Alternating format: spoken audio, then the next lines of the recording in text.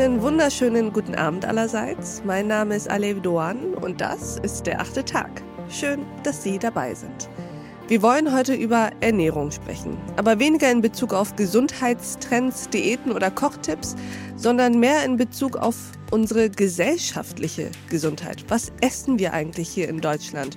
Und wissen wir eigentlich, was wir da essen?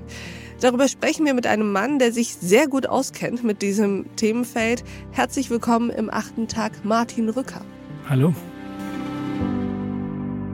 Herr Rücker, würden Sie sich uns kurz vorstellen? Gerne. Ich bin Martin Rücker, ich bin Journalist, habe lange im tagesaktuellen Journalismus gearbeitet, als Parlamentskorrespondent beispielsweise, und bin dann zum Themenfeld Ernährung, Ernährungspolitik gekommen durch viele Jahre, die ich für die Verbraucherorganisation Foodwatch gearbeitet habe.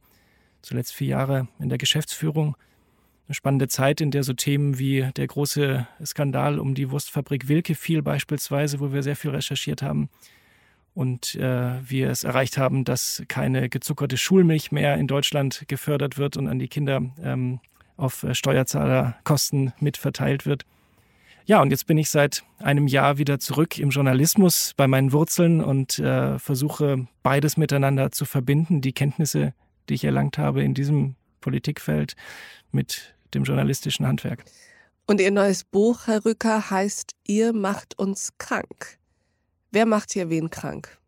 Mir geht es in dem Buch um die Rolle von Ernährungspolitik. Wenn wir uns die Bilanz anschauen, ich werde häufig gefragt, ob das dann nicht ein bisschen zu dick aufgetragen ist, dieser Titel. Ich glaube, es ist noch gar nicht mal so eine besonders zugespitzte Formulierung, wenn wir uns die Bilanz anschauen. Egal in welche Richtung wir schauen, was wir in der Landwirtschaftspolitik machen, was wir hier an Artensterben fördern, welche Ökobilanz wir hier produzieren, auch mit den Milliardensubventionen, die da jedes Jahr reingesteckt werden, wie wir Bäuerinnen und Bauern an den Rande ihrer Existenz drängen, systematisch seit Jahren hinweg, wie wir es schaffen, tatsächlich eher Übergewicht als eine gesunde Ernährung zu fördern. Gleichzeitig so etwas wie Mangelernährung in einem reichen Land wie Deutschland in Kauf nehmen, und zwar tatsächlich politisch beeinflusst. Dann müssen wir über die Rolle von Politik reden.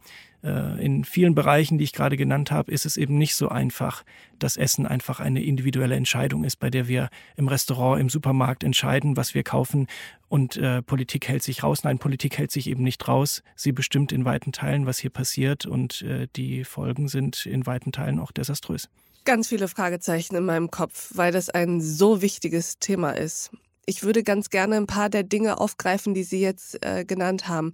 Lassen Sie uns doch mal über politisch gefördertes Übergewicht sprechen. Inwiefern, würden Sie sagen, unterstützt der Staat dabei, dass wir ein Adipositas-Problem in Deutschland haben? Ja.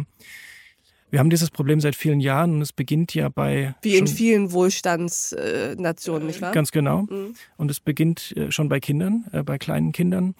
Wir können damit anfangen, wo man sehr einfach nachvollziehen kann, dass da die Einflussmöglichkeiten des Einzelnen begrenzt sind. Nämlich bei der Frage, was bekommen denn Kinder eigentlich im Kindergarten, in der Schule als Essen serviert? Und wir wissen, das ist häufig nicht ausgewogen.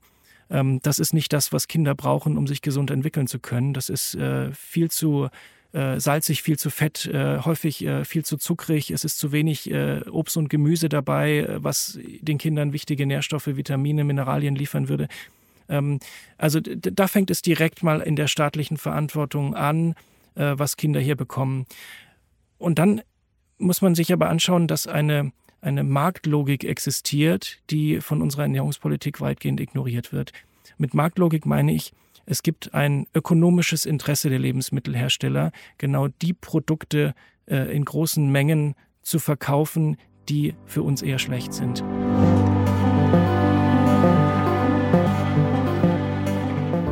Und dieses Gespräch geht natürlich noch weiter.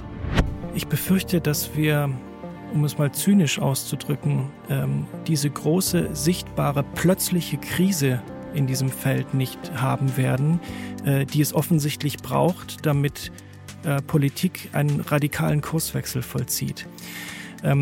Das Problem, über das wir gerade in Auszügen nur gesprochen haben, ist aber durchaus ein existenzielles.